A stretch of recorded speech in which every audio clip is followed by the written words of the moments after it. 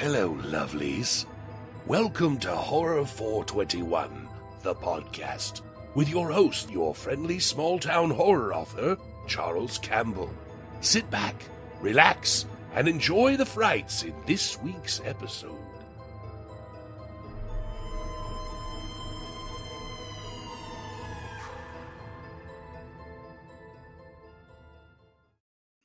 Hello, everyone. Welcome to another episode of Horror 421, the podcast. I'm your host, small town horror author Charles Campbell, and today I have a very special guest.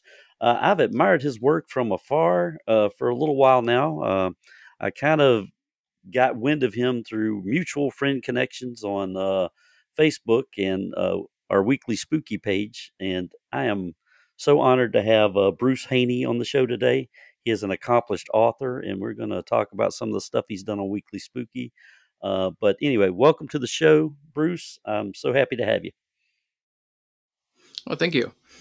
So, since you found me through Weekly Spooky, does this make me part of the Enrique Couto connection? Yeah, you're definitely part of the Enrique Couto connection. When I met Enrique, he said call him Henrik, but that is morphed into his real name, Enrique. That's what I called him when I first met him, was Enrique, and then he said, "No, it's Henrik." I said, "Okay." Yeah, I think But he yes, just you're started going by you're that. part of the not too long ago. Yeah. Yeah. So, Bruce, got a lot to talk about today. One thing you sent me in the mail, and I found it very interesting. And Bruce is from Boring, Oregon. Is that correct?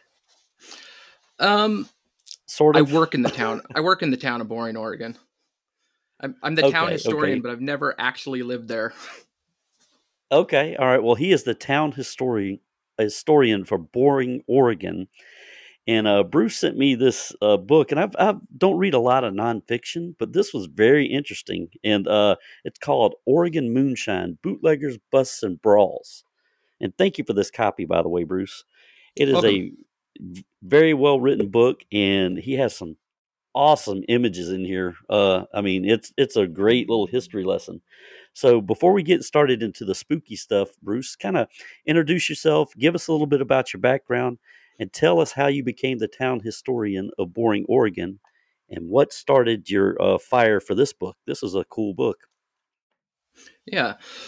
So, about 7-8 years ago, I started wondering about the town I worked in, Boring, like how to get its name and about the history. It got its name by a guy named William Boring, who donated land for the first school. And when I started researching that, I decided to maybe start a Facebook group. Maybe other people will be interested in that. I thought maybe, I'll get 50 people eventually. And now, a few years later, I have about 2,000 members in that group. Nice. And that led to the local Boring community planning organization asking me to do a monthly speech. And so I started doing that. And now that I had an audience, I was like, I don't want to just go, this building was built in 1905 by this guy. I wanted to find stories that were fun. And The first one I found was the story that I call the Boring boxing story, which is this guy who was in the town of Boring who was starting fights with everyone and claiming he was a prize fighter. He wasn't. His name was Free Coldwell, and I can't find any prize fighter with that name. Where can I find him?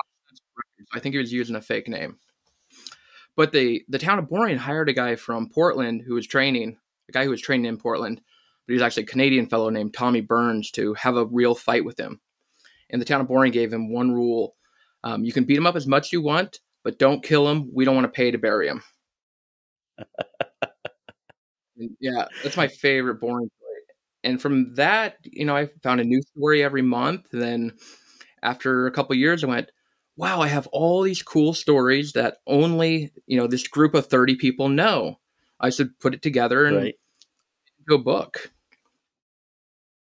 And from there, working on that book, I found some moonshiners in Boring. And when it was time to do another book, I was like, those moonshiners were kind of fun. Why don't I just focus on all of Oregon and do a moonshining book?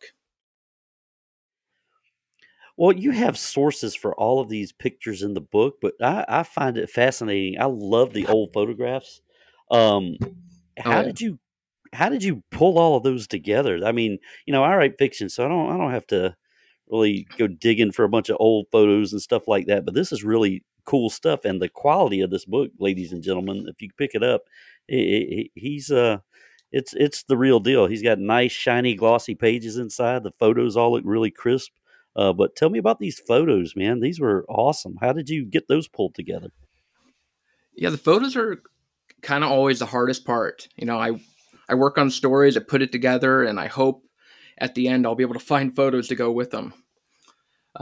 So, I'll make a list of every person in the story, and then I'll reach out to the local historical society and see if they have photos of those people or photos of locations I found. And I go from there, and it's kind of a long process. And the hardest part I'm with sure it is. That book was the hardest one to do because I really wanted moonshining, actual like moonshining stills in the book. And right.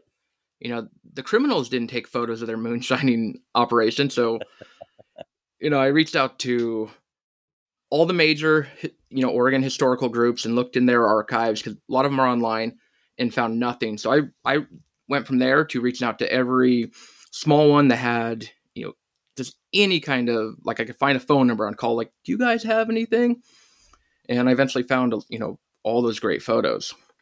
Oh yeah, well we got some still work right here too. So yeah, this is really neat, man, and it kind of opened my eyes to a different part of the country. I'm in the deep South. You can't tell by the southern twang, but this is some really cool stuff. And we had bootleggers back in the day around here, and this it was really well done. And guys, if you're interested in nonfiction, and I'm not a big nonfiction guy, this was really good. So you can pick this up.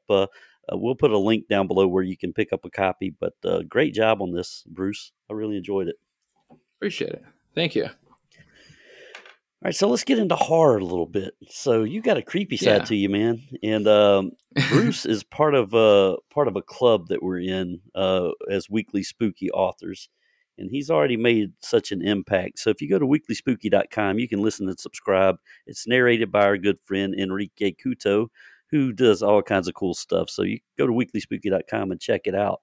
But Bruce, tell me how you got into horror, and what made you gravitate toward horror as you're coming up, and then we'll get into these stories a little bit. And are you going to put an entire horror novel together? That'd be awesome to see. But anyway, I digress. I'll let you speak on that for a couple minutes. All right. I found horror, I think, through my big sister. From I was 7 years old, I looked up to her, and she was really into Nightmare on Elm Street and all the Friday the 13th movies. And I'm a listener to your podcast, so I'm going to tell you a story that's real similar to one you've told before. When I was 7 years old, we'd actually watch these movies as a family. So as they're 7 years old, I could watch Nightmare on Elm Street, and I could watch all the violence, but then I'd have to, close my eyes when nudity came on screen. And I heard you my stepmother. Yeah. My stepmother actually had a little blackboard she put in front of the television. Yeah. It's so funny. My family would never tell me when the nudity was gone, though. So it would be a minute and a half later going, okay, can I see the violence now? And they'd be like, oh, yeah. Okay. Yeah, that's hilarious. And from there, I grew up in a really fun time to be a kid growing up in horror. Because, I had Tales from the Crypt, I had Erie, Indiana. There's a lot of Are You Afraid of the Dark? A lot of horror that was aimed at younger people. Yeah. And then I want to get into something you're very passionate about, but keep going. Yeah. And then when it comes to books, I sound like, a lot of your guests, I started with Goosebumps, and then I went to Stephen King. And those are my main, two horror book writers, except Jeff Strand. I'm really into Jeff Strand, who I found on your podcast. Yeah, Jeff Strand's pretty cool. He's pretty cool. Yeah, I've read. You had him on a year ago, and I've read and listened to 16 of his books since then. Wow, you've listened to and read a lot more than I have, and I'm a Jeff Strand fan. I really enjoyed the book Blister. I don't know if you listened to that one.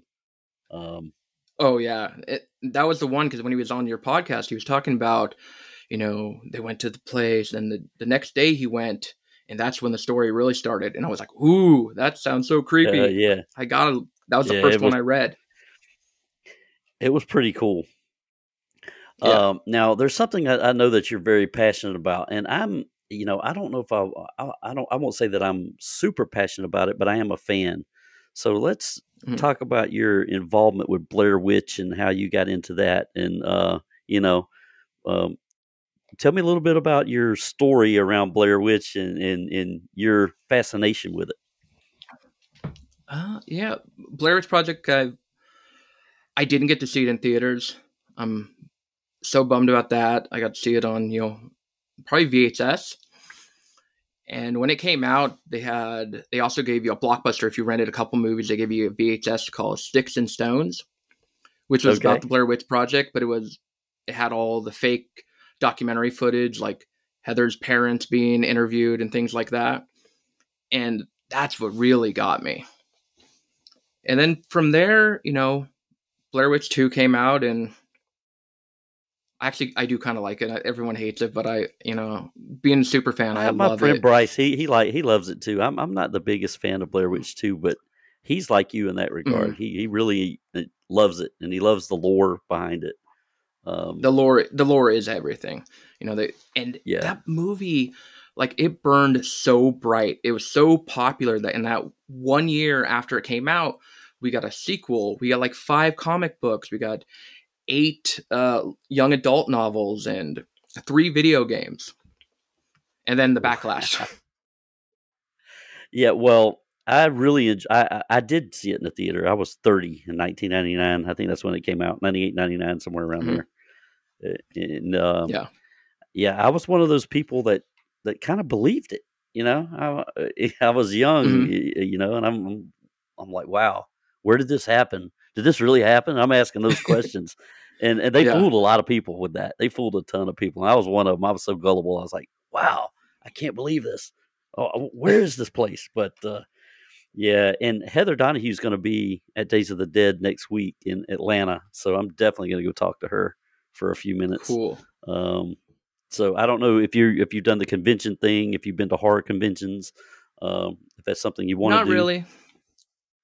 I do. Well, Yeah. that's a good place to meet a lot of those folks. Heather's, Hmm. like I said, is going to be in Atlanta, and we had the Paranormal Activity folks there last year. I'm a fan of the Oh, I love those Paranormal too. Activity films. Yeah, yeah, yeah. My daughter got me into those. She used to drag me to the theater to watch those, and I got really pretty hyped up over those. I love the Yeah. first 3 especially. Um, Yeah, the but third one is really creepy. That's the one that really scares me. yeah, Is the third one. I keep Yeah, the going scene where back and he goes forth between into this. the scene where Oh, he go goes ahead. into the room and they're just standing there in the dark. Oh Maybe the yeah, scariest thing I've seen. Yeah. yeah. I'm with you with that. Third one really stands out. Um, I go back and forth between the second and the third film and the first one. I mean, I think I like the first 3 equally, and then after that, I Mhm. still enjoy them, but I don't enjoy them as much as the first 3. But Right. that's me. Yeah. So let's No. get Yeah. into let's get into the horror author side of Bruce Haney. I've listened to your weekly spooky stories, and I think the last one you wrote was for Christmas and Christmas at the Psych Ward, or the last one that Henrik has narrated. So I don't know if you have any more in the pipeline for him. But let's Yeah. talk about I've Christmas and won. the. Yeah. Yeah. I've Oh, go one ahead. in the pipe, and I have like 2 in second or third draft. I need to finish and submit too.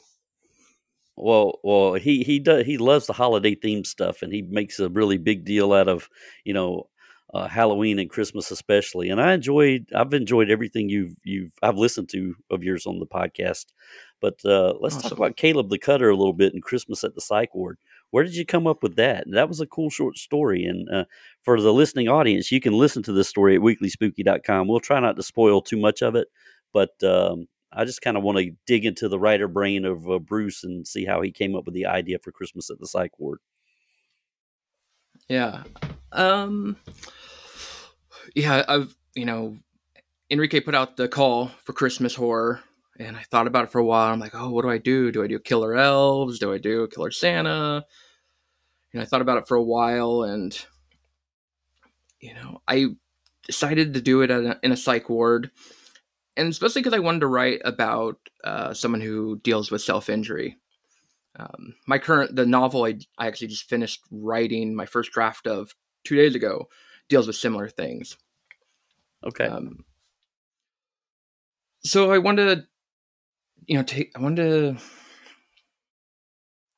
to write about a cutter, and I wanted to make a Christmas story for Enrique so he'd have something. And that was kind of the genesis, and I just worked it from there. Well, in your creative process, I know you've written, Yeah. A lot of nonfiction, and like you said, you're the Mm-hmm. town historian of Boring, Oregon.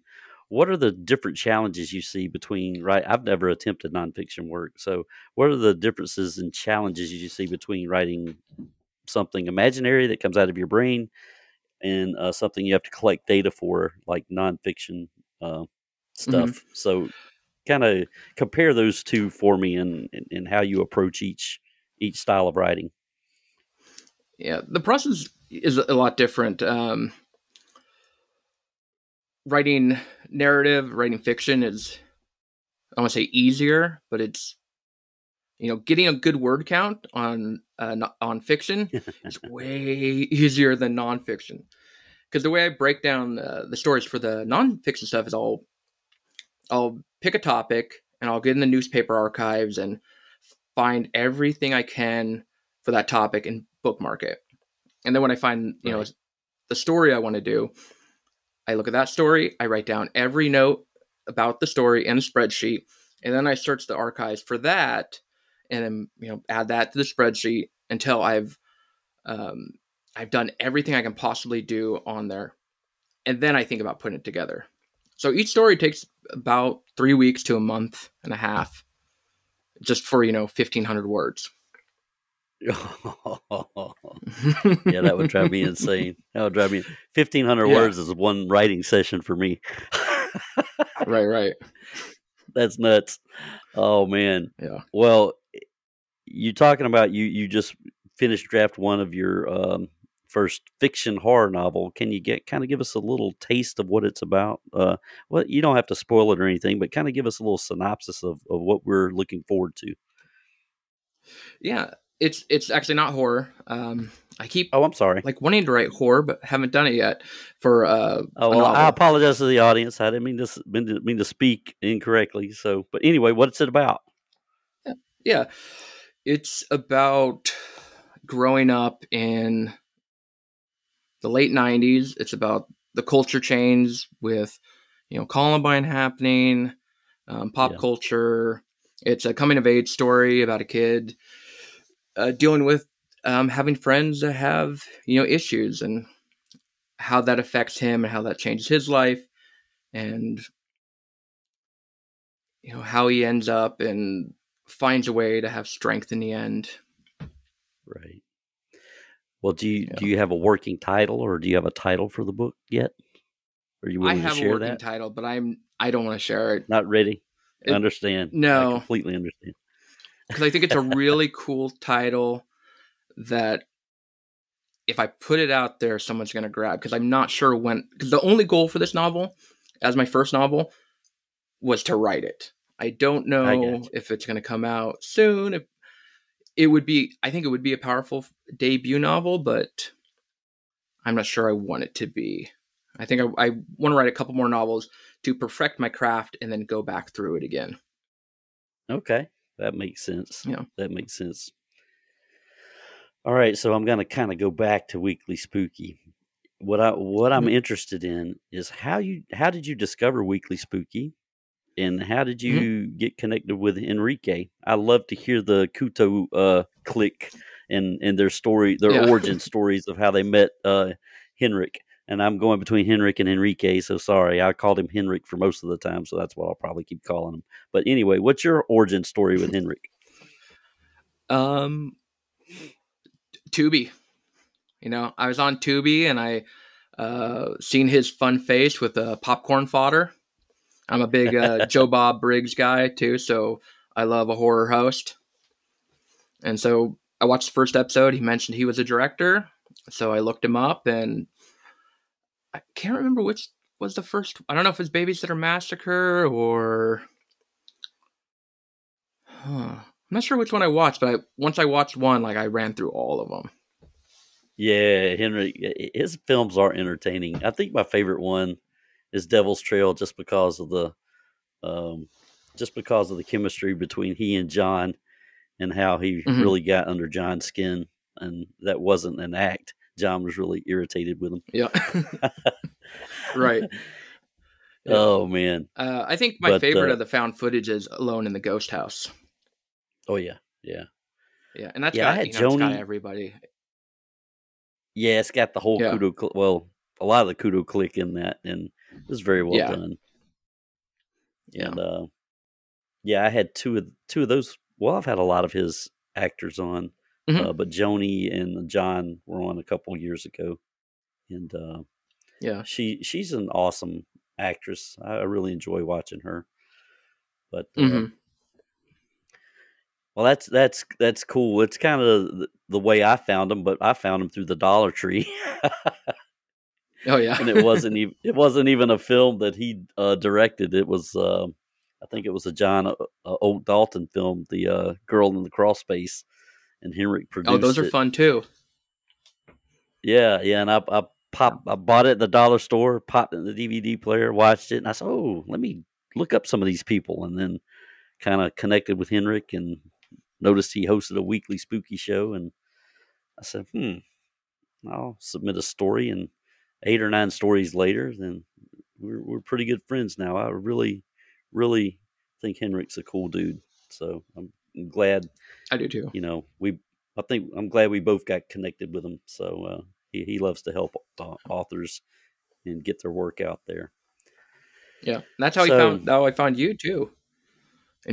Well, was listening to interviews of him on other people's podcasts, and I found yours and started running through it, and now I've read 3 of your books. Nice. Well, I appreciate that. Mm-hmm. Yeah, my books are all around the valley, and they're really, it's just stuff I know. I don't have to do a lot of research on that stuff. Right.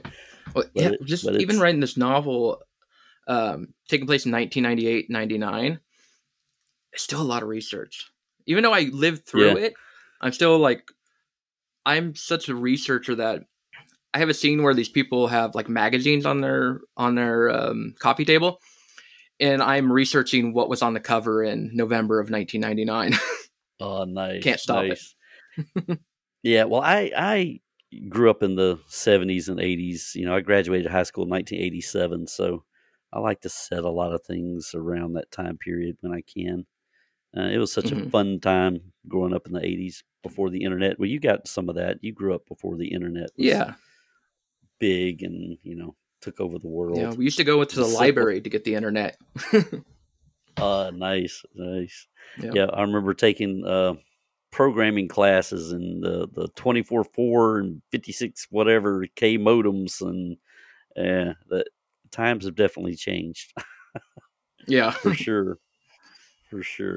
So, what do you think what do you have coming up on the horizon? You say you have a couple in the works for Weekly Spooky, and we talked about your novel that you're working on. What do you aspire to do in the next couple of years? Do you want to, put something out in the horror realm, or you want to work on focus on more short stories for Weekly Spooky? Do you want to put a compilation together? I'm just kind of interested in what the future holds for Bruce Haney. Yes, to all those things. Nice. I'm trying to bank a bunch of shorts for Weekly Spooky. I'm about to start another novel, and I'm also working towards the goal of doing the NaMoWriMo thing. So I want to in November I want to write 50,000. Yeah, write 50,000 words. Those are my big goals for this year. Oh, those are really good goals. There's another book I want to ask you about because I've actually suffered through this, and you know, I'm 54. Well, I'll be 55 next month in February. And this episode will air on February 16th. So 12 days after that, on February 28th, I will be 55. But I noticed, and I didn't look at it. I didn't have time to really look into it and see, you know, what it entailed. But you have a book out there called Brain Fog. Is that correct? No, not me. Oh, that's not you. Is It's a that different. another Bruce Haney? It's another It's on Bruce your Haney. I page. I keep on Goodreads. I Wow. can't get it Yeah, off yeah, there. on Goodreads. Yeah, Yeah, I went to do my research on you, and I was yeah. like, wow, he wrote a book called Brain Fog, and I actually suffered through that. And I had a medical condition that the Oh, doc fixed around that. But hey, other Bruce mm. Haney, thank you. I need to Yeah, ask you about the book, but Goodreads, get your crap yeah. together. Right. I keep wanting to buy that book and just put it on my shelf with my other books by me. Just make my catalog look bigger. Oh man. Well, yeah, Yeah. you got this podcast host with egg on his face. Goodreads. Thank you. Now, there's another book that I'm sure you did, and Henrik brought it up the other day. Well, he brought it up when he narrated your story, "Eccentric Tales of Boring Oregon."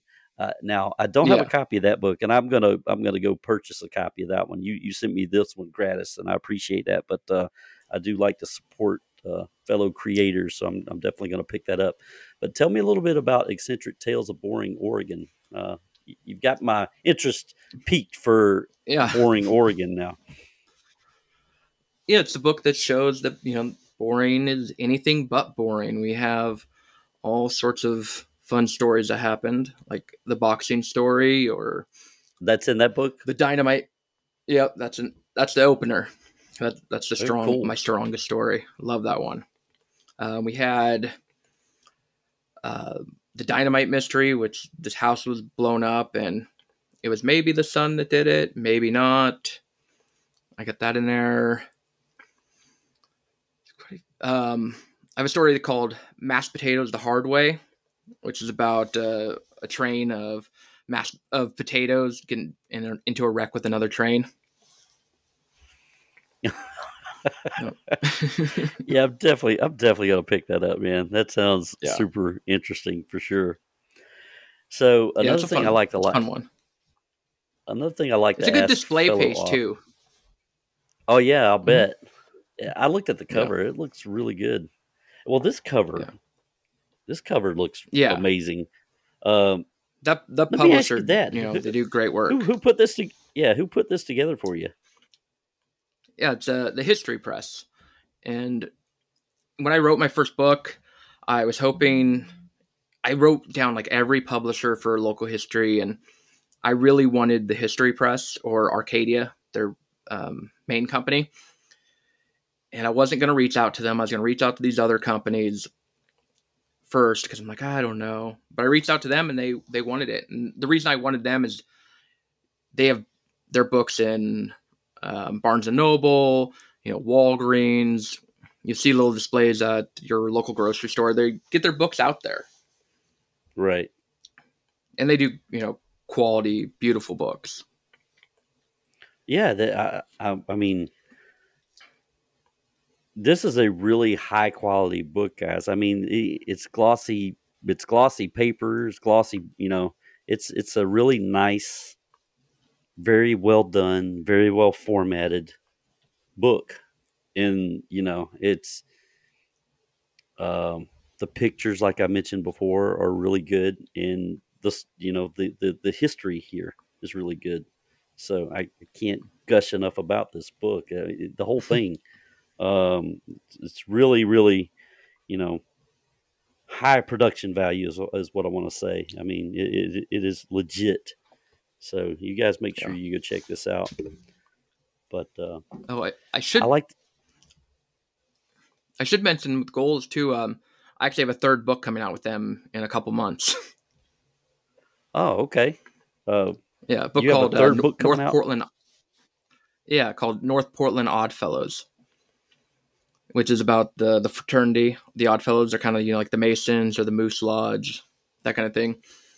And this is a book in their Images of America series that a lot of people know about because it's like 200 photos, and then you write about each one. Right. Yeah. Wow. Yeah.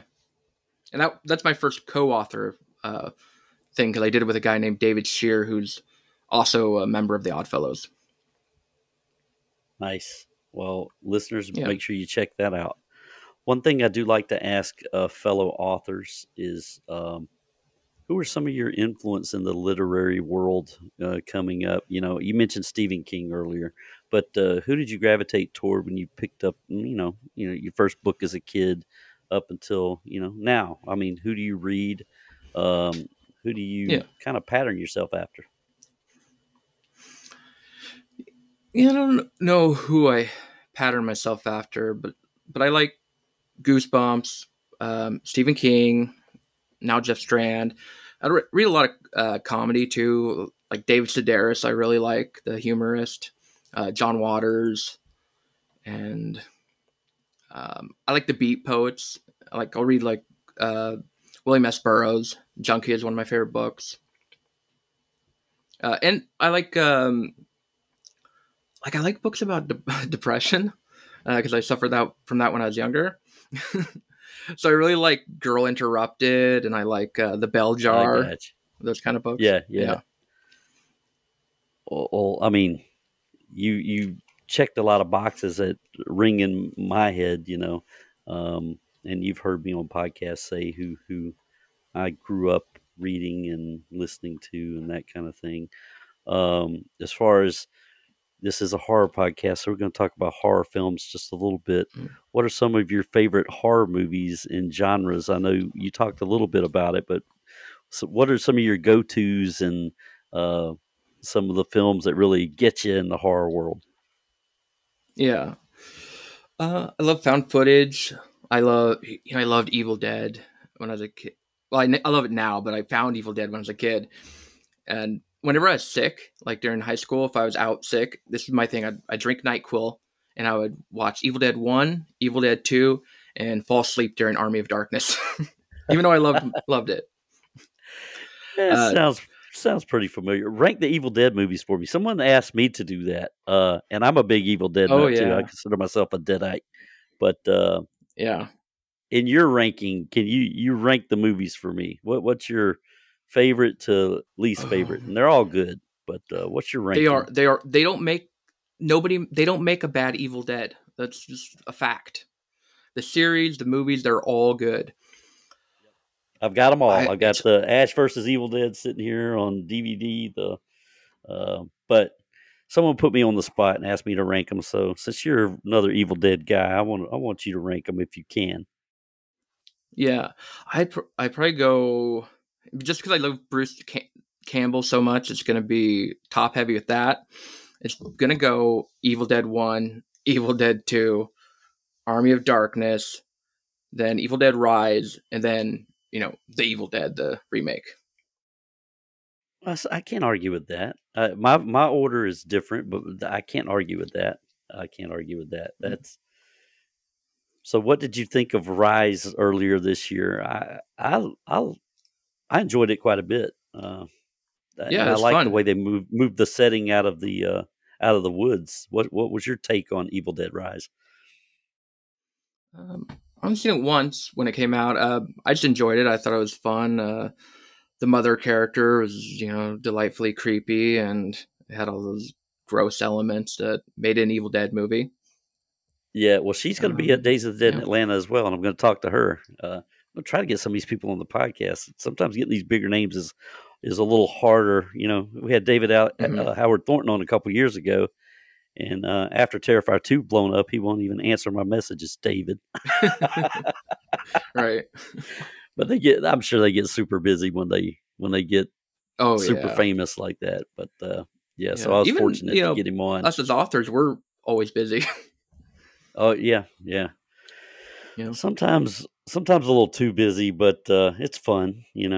Uh, I do this podcast for fun. I really don't make any money on it. I just like talking to people in horror and other authors and entertainers and musicians. That's why I had to break off the the musician podcast into a different podcast because I had people ask me, "Why do you have so many musicians on your horror podcast?" If you go back to that first season, I had a lot of musicians on the horror podcast, but Mm-hmm. I don't care. I like to talk to people. Yeah, definitely. But yeah, that's cool. So I liked your Evil Dead rankings for sure. Yeah. The What other is big one your? was Texas Chainsaw Massacre. Oh yeah, I was actually gonna Yeah. kind of Yeah. follow up with something like that. How do you rank the Texas Chainsaw Massacre movies? I have very strong feelings about the reimagining in 2003.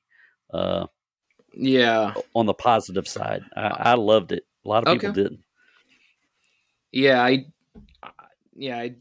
I'd have to revisit it. I didn't care for Yeah, you fall anything on the other side. after Most the people do. 80s. Yeah. Yeah.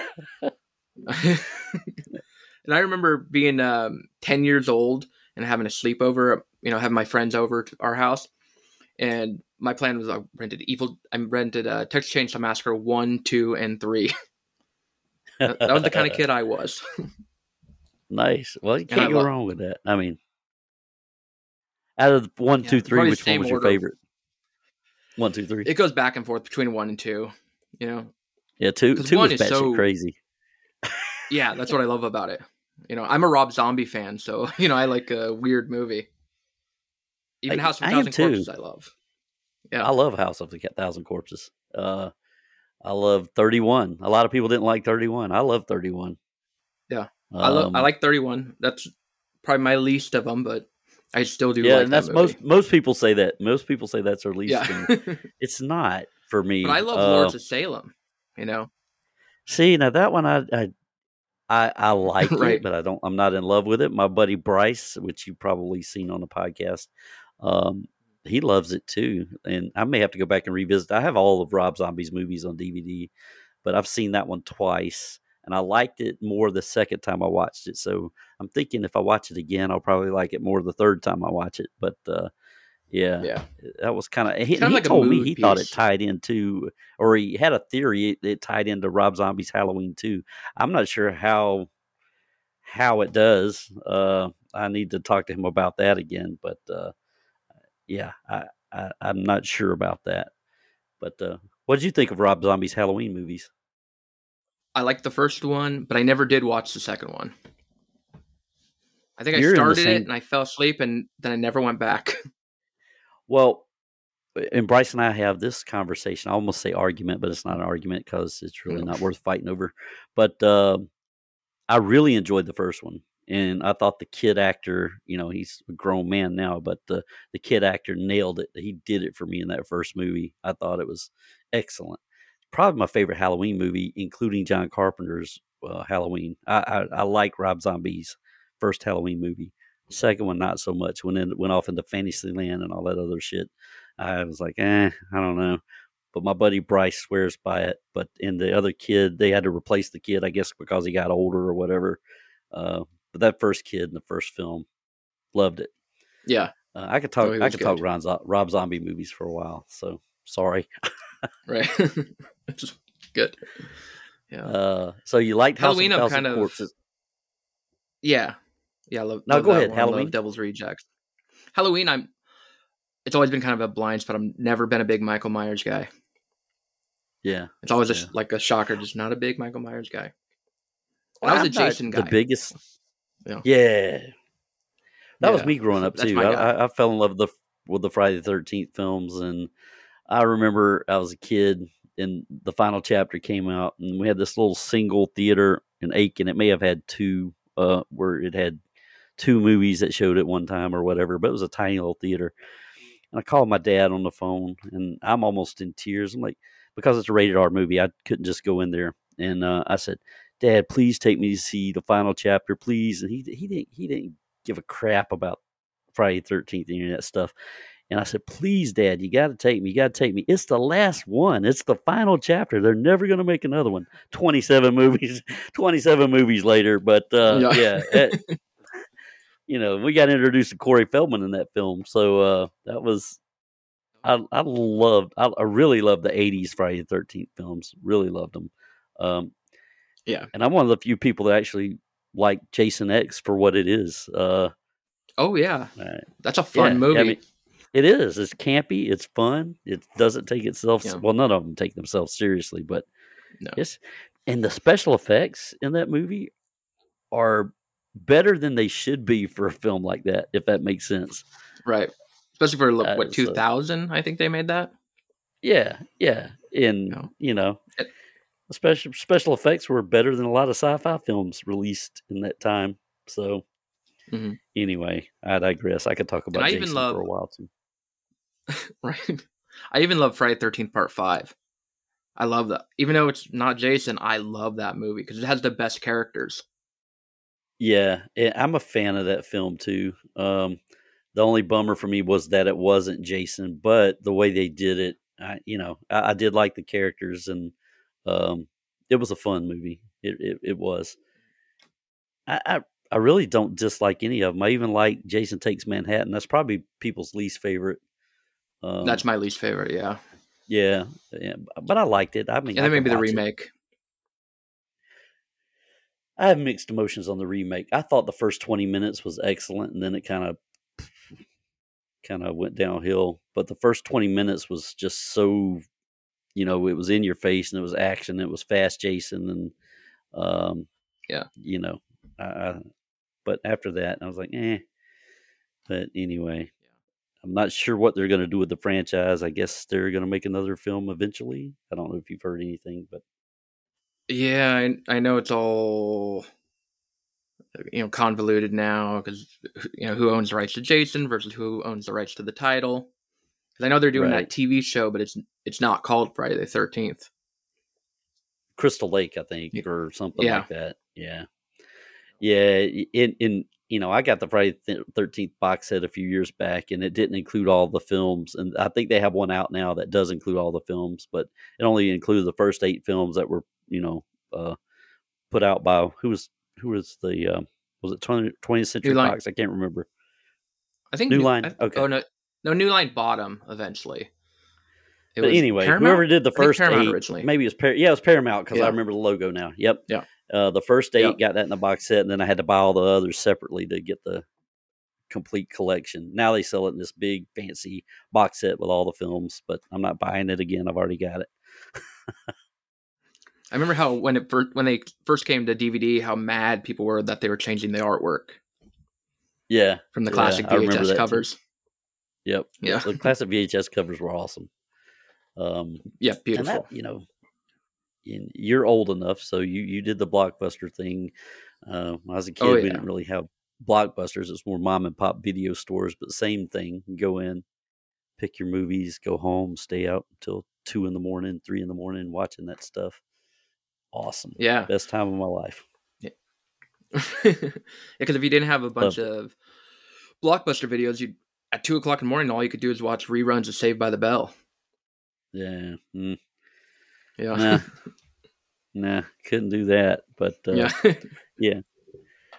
Jeez. I remember when the first time I saw Evil Dead was on VHS, and we rented from a mom and pop shop. And as a kid, I was like 12 years old, maybe 11 when I saw that for the first time. That scared the crap out of me, man. I know it's campy now, and it's it's not really scary if you watch it now. It's more campy and fun, but back then, woo!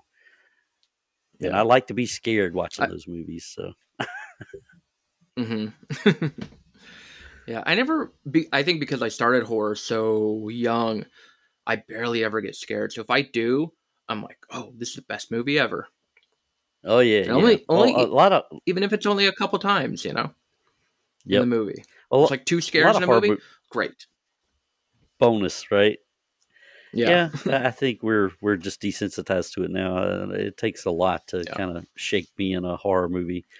But I do have my favorites. So before we close the podcast, give me your top. Let's see. I'm gonna put you on the spot. Give me your top 3 favorite horror films, and let's break up series. Don't say Friday 13th 1, 2, 3. Let's cross the genres. cross the genres a little bit. Give me, your top 3 favorite horror films from a different genre. Okay. Different genre, different series.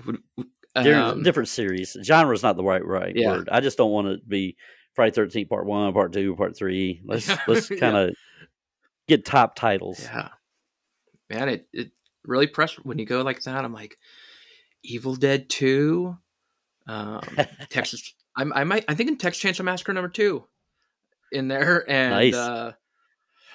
the Blair Witch Project. Nice. I figured you'd have the Yeah. Blair Witch Project in there, and that's actually in my top. It's probably cracked my top 5. I love the original Blair Witch Project. Yeah. It's a great film. I keep recommending it to people, and they'll be like, nothing happens. But like, I know it so well. I'm watching it, and I'm like, man, it's just really cooking. We're getting through all these moments so fast. I think it's perfect. No, it's a great movie, and things do happen. And the first time I saw it, when I thought it was real, I'm like, wow, these people are freaking nuts. And then they when they get lost and can't find their way out, and you see real fear. I mean, all that resonated with me. And then the guy standing in the corner at the end, I had goosebumps on my arms, man. I was like, what the hell's going on? It's what you can't see that scared you more. Yeah. And I love the townspeople in that movie too. Yeah, the little like, interviews. I love and Mary Brown at the trailer, like I saw her. She's like a woman, with the fur, and Mary Brown, scary. Oh man, she creeped the shit out of me. That one, yeah. And I've watched it recently. It wasn't that long ago. I watched it at least once a year. It's in the rotation that I watch it every year. The Descent's another one. I watch that sometimes 2 or 3 times a year. I love that movie. That's really spooky. That one hits you a few times. Yeah. Well, they have 2 versions out there, and I've mentioned this before. They have the U.S. ending and the UK ending, and I prefer the UK ending. So if the movies are identical until the end, and the US version, wants you to leave kind of on a happy note. The UK ending, not so much. Yeah. So I don't know if you've seen the UK ending to that, but it's not the American ending. I feel like I've seen it, but just like on its own, like online, just the ending. I got you. I've seen it at theaters back when it came out. Oh, I did the American too. version. Yeah. But then I got the unrated UK version on DVD years ago, and I upgraded to Blu-ray recently. But when I watched that for the first time, I wasn't expecting that ending. I was like, oh, this hits me a little differently. I like this ending better. But anyway, The Descent's way up there for me. It's probably my top 3. Love that movie. Yeah. Well, Bruce, man, it has been nice chatting with you. I tend to ramble on these things, but what I want to do is I want to shut my mouth and be quiet for a couple minutes and let you tell our audience where they can find you, where they can purchase your books. I'll put links down below so you guys can find Bruce, but go ahead and promote yourself away. Awesome. Thank you. You can find my books on, barnesnoble.com, amazon.com, Arcadia. You can find my social media, Bruce Haney Author. Instagram is where I'm, most active, and Facebook. And, find my horror stuff on Weekly Spooky. I have 3 episodes on there so far. Yep. And I actually wrote them down. We have Christmas at the Psych Ward, The House in the Woods, and The House That Killed Me. It's Not Abandoned. And they're all really good. So you got a knack for horror, Bruce. I want to hear more Weekly Spooky stories for sure. And maybe we'll get a horror novel one day. We will. It's going to happen. All right. Awesome. All right, guys. Well, this concludes this week's episode of Horror 421, the podcast. Again, I'm Charles Campbell. You can find me on Instagram under Charles Campbell Author. You can find the Horror 421, the podcast Facebook page on Facebook. Also host a musicians only podcast called Backstage 421. You can also find it on Facebook. You can find these podcasts anywhere you get your podcasts and on YouTube. Thank you once again, Bruce, for being on this week. I really enjoyed having you. And that'll do it for this week. You guys take care, and we'll see you next time on Horror 421, the podcast.